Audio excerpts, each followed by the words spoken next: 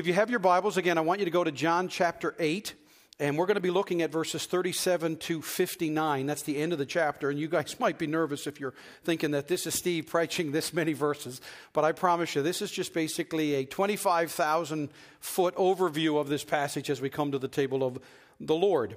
Now, I have to warn you, though, about this passage, all right, because it's not easy sometimes to read and preach certain passages of Scripture. I'm not going to lie to you. Especially when this passage falls or seems to collide with Communion Sunday. This is the first Sunday in March. Our tradition here at Calvary is on the first Sunday of the month to do communion. You see, John chapter 8, verses 37 to 59 are actually words filled with confrontation and false accusation. There is one absolutely incredible proclamation, and then there is one tragic, devastating rejection. But I couldn't help but think that this is actually a great passage for us today, because it's a wonderful reminder for us this morning of an incredible challenge. John 8, 37 to 59 gives us some wonderful boundaries to watch for. One amazing promise in the middle of the passage, and the most precious and eternal proclamation that I think we need not only today, but to cling to every day of our lives. Now, for most of you here in this room, as I'm looking out, because most of you I know, you have heard this verse where Paul says in 2 Timothy chapter 4, all Scripture is breathed out by God and is profitable for teaching, for reproof, for correction, and for training in righteousness. Why? That the man of God or the woman of God may be complete and equipped for every good work. And those of you that come to our church, as I've been preaching through the Gospel of John, know that every time I've preached, I have quoted this verse, which is John chapter 20, 30 and 31, where John tells us, here's why I've written this gospel to you. And he says, now Jesus did many other signs in the presence of the disciples, which are not written in this book. You see, that John holds 7 great signs. I'll explain that in a minute, with 7 I am statements in his gospel. And really, it culminates with an 8th sign, which is the resurrection. But John says, look, I have chosen these 7, 8 signs for you, and there are many other ones, but these I chose so that you might believe that Jesus is the Christ, the Son of God. There's his agenda. He doesn't hide it. He says to you, here's why I wrote this, and then here's the result of this, that by believing you may have life in his name. And so for us this morning on this Communion Sunday, by the way, can you believe that 2 months of this year are gone? Will that just shock you for a minute? We're already 2 months into 2019. I don't know about you, but the older I get, the faster time goes. And I would just like to slow it down a little bit. But here, a passage like this that even makes me nervous, maybe a passage that's not the easiest or the happiest to preach, is still the very Word of God. And just like when Jesus showed up to the synagogue in Nazareth, if you've read the other Gospels, and he read that day from Isaiah chapter 64, a passage that was to be read on that very day. So here we are on March the 3rd of 2019. And I submit to you that this Sunday, this Communion Sunday, that you are here by divine appointment. And if you and I will all hear and listen to this passage of Scripture and hear from God through his Spirit because of Jesus Christ, we will be changed and encouraged today. You see, we're going to finish up this massive section, verses 37 to 59. And John, as I just read, has an agenda. His goal is that by the end of reading this, you will come to the conclusion that Jesus is the Christ, the Son of God.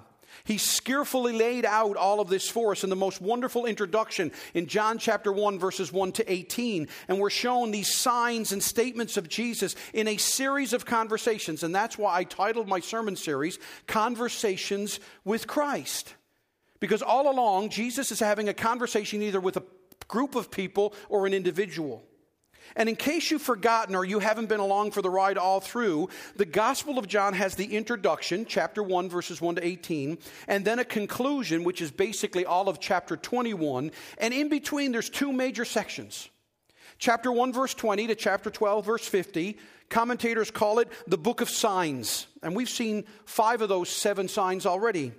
In chapters 13, verse 1 to chapter 20, verse 31, it's called the book of glory. And that's because it's the death, burial, and resurrection of Jesus, along with his big, long discourse in John chapter 13 to 17. But after the introduction in chapter 1, Jesus shows himself to the world in a series of words and deeds. And we've looked at them already. In chapter 2, there's turning water into wine. And I don't know you, that would shock a wedding. That would make it. You know, we live in a world of viral videos when celebrities or people will sometimes pop in on wedding ceremonies, and people sing. I saw one just the other day of Bon Jovi just happened to be by, so he went in and sang at this wedding after they were doing their reception.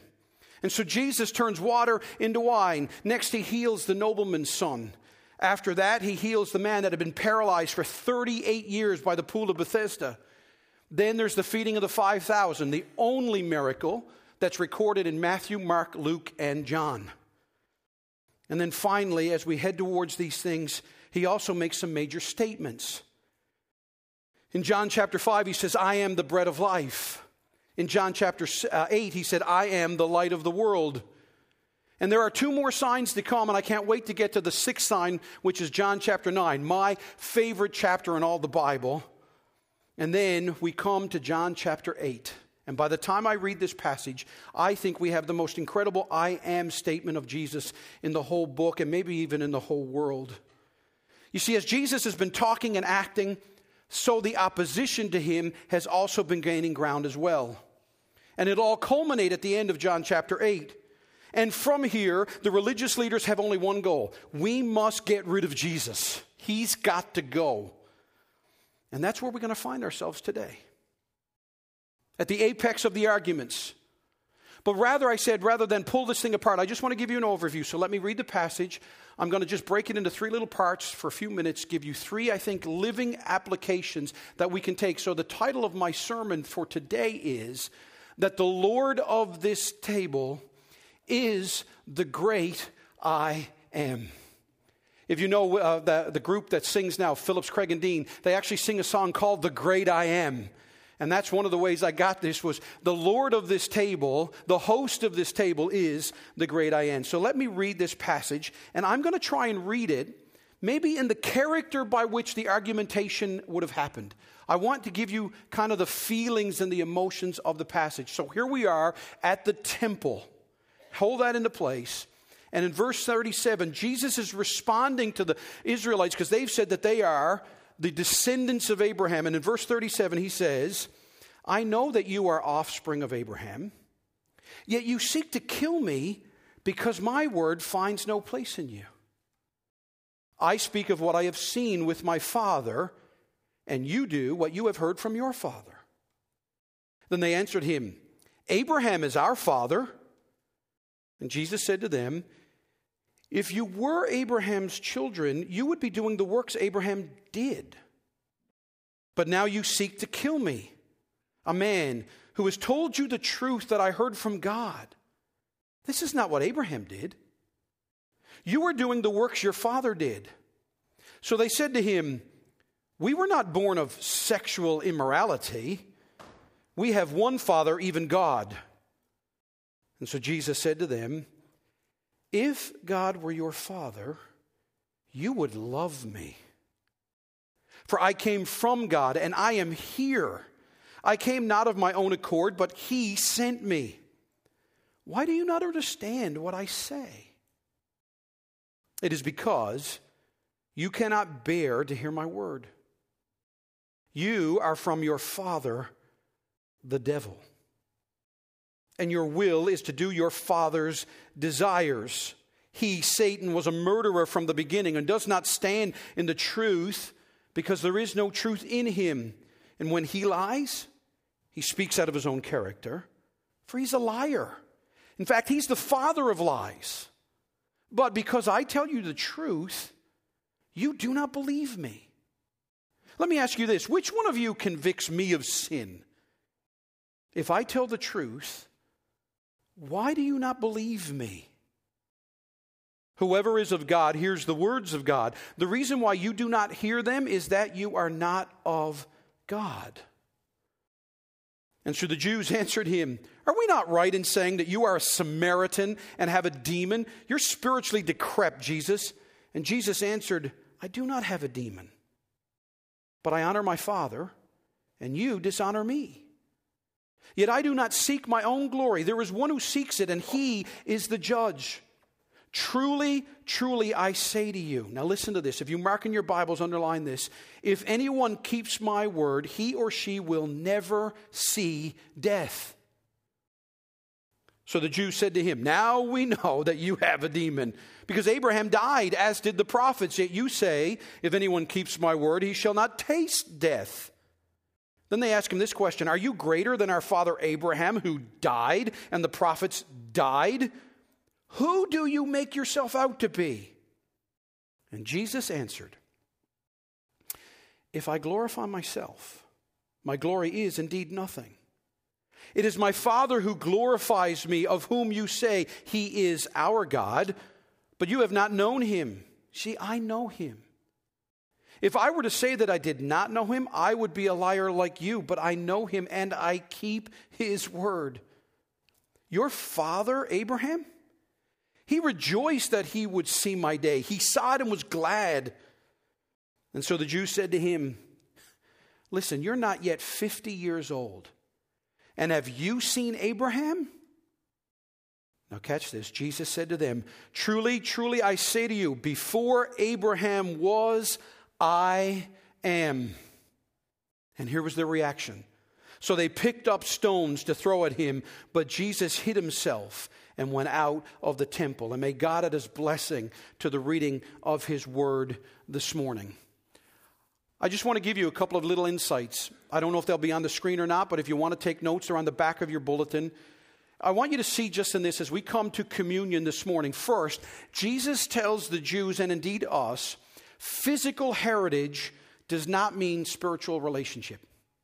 A physical heritage doesn't mean you've got a spiritual relationship. You see, the crowd that was here before Jesus, and don't forget this, they're in the temple, and don't miss the irony of that. They're in the temple that God had instructed Solomon how to build, where once the Shekinah glory, the presence of God, would dwell. And here they are now, centuries later. The Ark of the Covenant is gone. They're longing for the presence of God. God in the flesh is right in front of them, and they're like, "Where's God? He's not here." And so they claim to be Abraham's physical children. They claim to be Abraham's spiritual children. They claim that they're God's children. But Jesus keeps pointing them back to the one who they claim to be from. He says basically, okay, if you're truly Abraham's seed, then here's an idea. Act like he did. Act like he did. You see, if you go back to Genesis, Abraham prayed to God. He prayed to Jesus. He listened to him. He trusted me, Jesus says. He obeyed me. He confessed to me. And yet you try to kill me. Twice in those opening verses, he says, you're trying to kill me. You argue with me and you demean me. And then secondly, notice, Jesus explains to this crowd, religious tradition doesn't mean God is your father. Because they started with, we are descendants of Abraham. Then they moved to, Abraham's our father. And when that didn't work, they ratcheted up even more and they go, well, God is our father. He says, basically, if God is your father, then why don't you know me? Why don't you know me? If you noticed, they say this thing here in this passage where they go, we weren't born of sexual immorality. Now, do you not think that maybe that's taking a shot at Jesus' birth? You remember how the fact that Jesus was born of a virgin, but we know the controversy around that, right? Mary was pregnant before she was married to Joseph. In fact, Joseph himself wondered if he should put her away in divorce. Remember, at this point, Jesus' brothers don't believe in him. So maybe by now the word has gotten out that there was controversy around Jesus' birth. And so maybe this is a little shot. And remember, Jesus has already been accused of being a drunkard and a glutton, a friend of sinners. When they say a Samaritan, they basically mean you're an outsider. And you got to realize the collectiveness of the Gospel of John. Remember back in John chapter 1, it was John who said, he came unto his own, and his own people did not receive him. And so here he is, offering himself, and they're like, no, we'd rather argue with you about our traditions. Is that not fitting for us in Newfoundland in the 21st century? We still live in one of the most traditional provinces in Canada, where often people think, I may not even be loyal to my church, but I was born and raised with a particular label, and that's my label. And therefore, I'm right with God. You see, we're separated by 2,200 or 20 centuries, but the argumentation's still the same. But notice what Jesus says. And I tried to give this to you when I read this passage. He doesn't threaten the people. He doesn't argue with them. He simply says, look, if you really understood who I am and what I'm offering you, you'd love me. You'd love me. He goes on to ask them the question, which I find fascinating. Who of you convicts me of sin? I don't know, but does this not all remind you of maybe John chapter 7, 53 to 8, 11, with the woman who was caught in adultery, and Jesus says, any of you who is without this sin, cast the first stone. And now in this same time, Jesus looks at them and says, who of you convicts me of sin? And if you want, let me bring this passage into a 21st century. Because really what this all boils down to, and again, if you want to think about this, what we deal with in life today in our churches as Christians, what you're struggling with if you're not a believer or you're struggling with your faith is truth versus a lie or lies. You see, God's honor and his integrity, the validity of Jesus, the power of the gospel versus Satan's lies. You see, even the Jews in the first century had a postmodern reasoning. Basically, they could boil it all down to this. Okay, Jesus, listen, if you're not a liar, then look, you've got your version of the truth, and we've got our version of the truth. So keep yours, but don't bug us about it. And we've seen this on display just this last week. I don't know about you, but I've been glued to the television, both in the United States and Canada, as I've watched the lawyer of President Trump talk about everything that's been going on in Mr. Trump's life. And even in our own country, were you not just spellbound when our former Attorney General had to testify before the Justice Committee? And I don't know if you caught this, but after she testified, our chief negotiator that represents Canada, Mrs. Freeland, she said this of Mrs. Wilson-Raybould. I believe that she spoke her truth. That's what she said. She spoke her truth. In fact, even Mrs. Raybould would say, this is my truth. And friends, this is as a pastor and friend of mine said, this postmodern idea has captured Canada's elites, and it's deeply disturbing. If truths are not objective, then the only thing we can decide between my truth and your truth is brute force. And no wonder the rule of law is eroding. Hence, when you have this was Jesus' truth versus their version of the truth. And when you get down to it, what do? When he makes his big, bold pronouncement, I am, they pick up stones to kill him.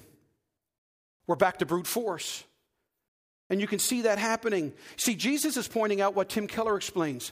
In religion, you obey because God is useful. And this is my burden. I know I say this a lot, but I know so many of you. I know the traditions and backgrounds by which you come from and how you were raised. And so many of you have a gospel that says, I got to keep God happy. Or me and God are in a contract. And as long as I do what he wants me to do, then he's got to do what I want him to do. But the problem is when that goes astray, everybody then either struggles with disillusionment or bitterness. You see, Keller says in religion you obey because God is useful, but in Christianity you obey because God is beautiful. Here he is, the great I am. The Lord of our table is the great I am.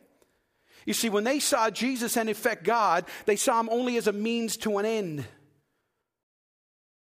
And that actually proved that they were not the children of God, but rather Satan. And folks, listen, even as us as professing Christians, we got to see this because I think it's easy for us to go, poor Jewish crowd. They just didn't know Jesus. But let me read you a passage from Matthew 16. Peter, remember when Jesus comes down and he says, who do men say that I am? And Jesus says, thou art the Christ, the Son of the living God. And Jesus says, Peter, flesh and blood didn't show this to you. This came by divine revelation, and I will build my rock and all these types of things. But just in the next verses, Jesus goes on to say, from that time, Jesus began to show his disciples that he must go to Jerusalem and suffer many things from the elders and chief priests and scribes and be killed and on the third day be raised. Now watch this same Peter. And Peter took him aside and began to rebuke him, saying, far be it from you, Lord. This shall never happen to you. Can you imagine if Peter ever got his way in this? He's looking at Jesus going, I don't want you to die. And Jesus, look at his response. "Get behind me, Satan." He goes from "thou art the rock" to "get behind me, Satan." You know what the difference is? Peter is believing a lie. He's believing that his way of doing things is better than God's plan for doing things. Notice he says, "You are a hindrance to me." Why? "For you are not setting your mind on the things of God, but on the things of man." So Calvary Baptist, to make our time today as Communion Day extra meaningful and not simply tradition, I challenge you to not only participate in this with me this morning, but to anticipate the return of Christ. And by the way, reciprocate your love for Jesus because he loves you first. And then finally, Jesus says in verses 48 to 59, he is greater than physical heritage or religious tradition. You see, verses 48 to 59 are the climax of what started all the way back in John 8:12 when he said, "I am the light of the world." And it'll bring us to that point of rejection by the audience, and there to a point of decision for the reader, and I believe a point of understanding for you and I as professing Christians. See, John ends this section showing us a people who will dishonor Jesus, but Jesus honors Father God. God honors him. We see a people who doubt Jesus, but Jesus shows us his example of trusting God, his Father, and keeping his word. We see a people who will defy Jesus by trying to actually kill him, but Jesus disappears, showing us his power and that God's plan will always prevail. But I told you that there's this one magnificent promise in the middle of this passage that I want us to take into the table of the Lord. Look at verse 51. Jesus says, "Truly, truly." Now, if you have a King James Bible, you remember these two words, "verily, verily." Remember that in John chapter 3? "Verily, verily, I say unto you, except a man be born again, he cannot see the kingdom of God." That's a marker where John wants you to pay attention. Jesus is really bringing something out for us. And he says, "Truly, truly, I say to you." Now, notice this. "If anyone keeps my word, he or she will never see death." Can I ask you, do you believe that this morning? No matter what your life is like, this communion table before us, if you're going to be free and you want to live and you want to have peace and you want to make sense of life and handle all of the weird things that you face in the real day-to-day of life, you've got to trust Jesus and the Word of God to us. Jesus says, "Listen, if you keep my word, you will not see death." Oh, I know that some of you might say, "Well, Steve, I may die." Yes, physically, but not spiritually. And in fact, as one man put it, you will simply close your eyes in this reality and open them up into eternal reality where you will suffer no more. Now, do you live like that? That's what this table represents. Jesus defines sonship and daughtership, not in terms of biology, but in terms of obedience. And so as we come to the table of the Lord, and if Jesus is the Lord of this table, then that means some things. Church, listen, that means he's better, he's greater, he's over anyone and everyone, including you and me.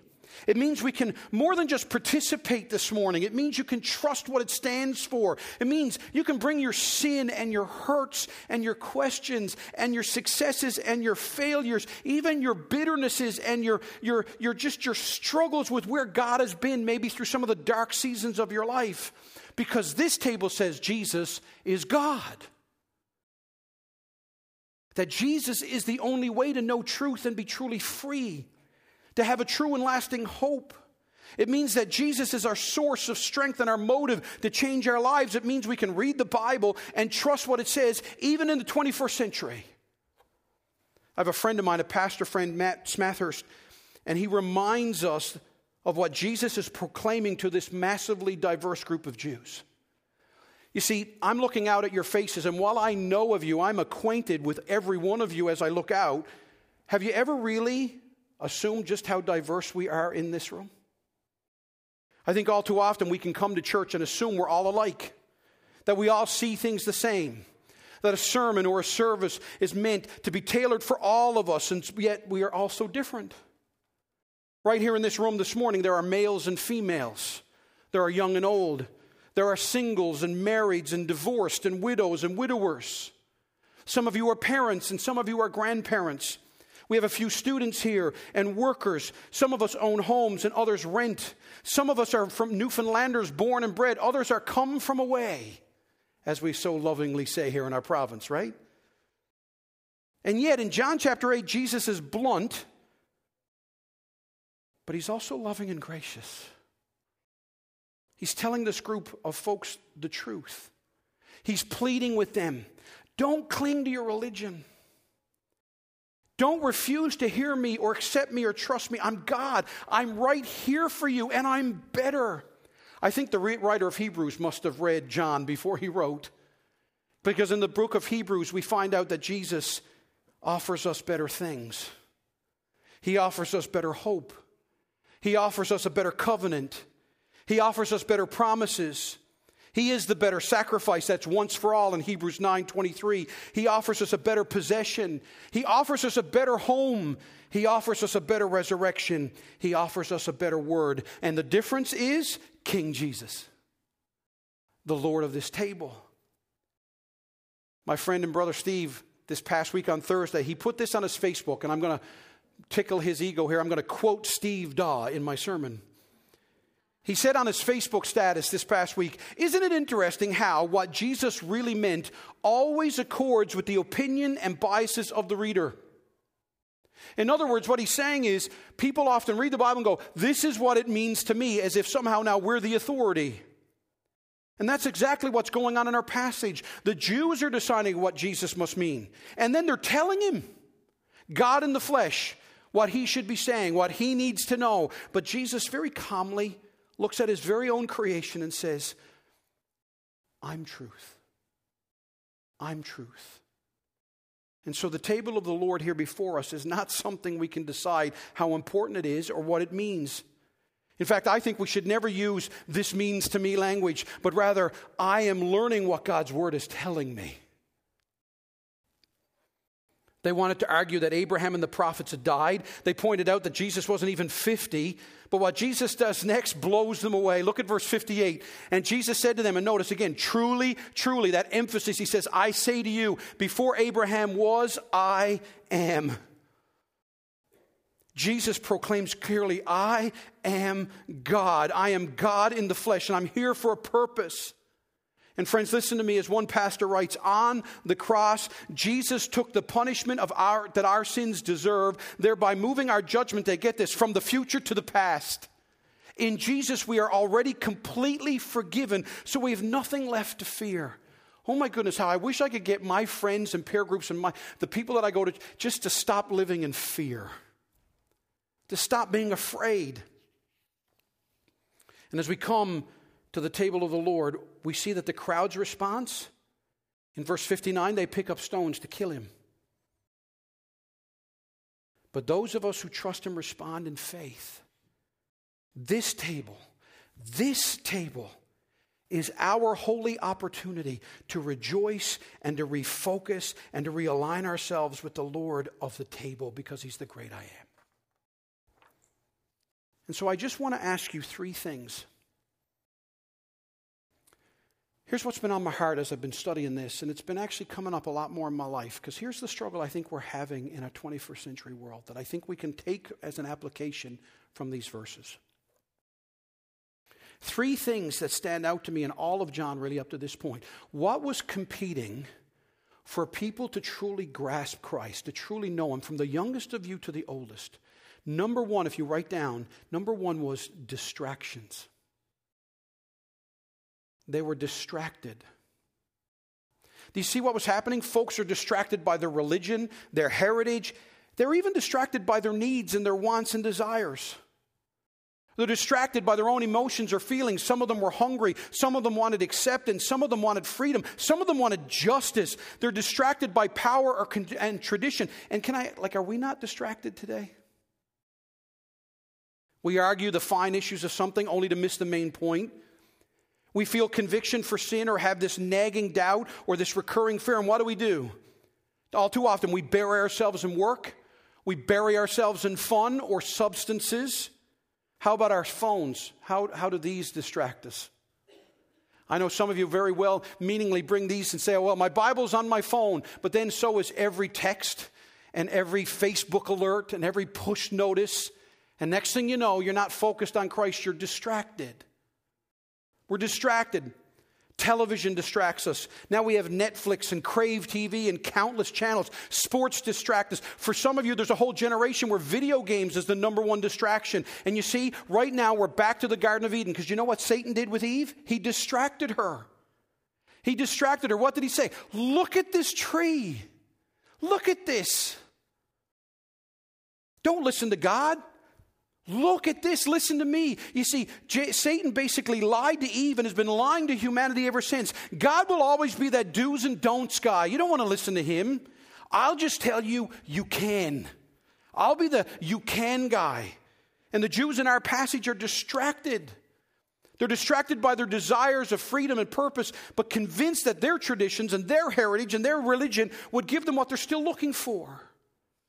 And so when Jesus comes and tells them the truth, they can't even see it or even tolerate it, because they're too busy being distracted by their way of life and their way of thinking and their very established habits of dealing with life. I have said, Jennifer and I talk about this all the time as counselors. When I counsel people, I have said ad nauseum, people would rather the hell they know than the hell they don't know. People come to me all the time and say, my life's a mess. And then you lay out how God will change them. They're like, well, that scares me, because I don't know that. And so many people, as C.S. Lewis said, are content to make mud pies in a puddle when God offers them a vacation at the beach. Distractions. And then next is lies. We live in the culture of fake news. Satan is the father of lies, our passage says. And listen, Jesus does have some harsh, judgmental, even condemning things to say to this crowd, but let's be honest, it does make us uncomfortable when we read it. Jesus tells human beings, souls, that they're going to die in their sin. And John's been setting us up for this harsh reality. See, we love to say John 3:16, for God so loved the world that he gave his only begotten Son, but then we stop reading. Because the very next verse says, if you don't believe in God, you're condemned already. We love Ephesians 2, where it says that God loved us with a great love, but few of us will remember Matthew 7:22, where Jesus says, many will say to me, Lord, Lord, and I'll say, depart from me, ye workers of iniquity. But now think of what Jesus was and says. He looks at these people and he says, you're of your father, the devil. You see, too often we associate these strong words in the Bible as if God was somehow angry or exerting some sort of weird superiority, and he's not, because just a few chapters later in John chapter 11, Jesus is going to stand before a sealed grave that holds the body of Lazarus, and it says that Jesus wept.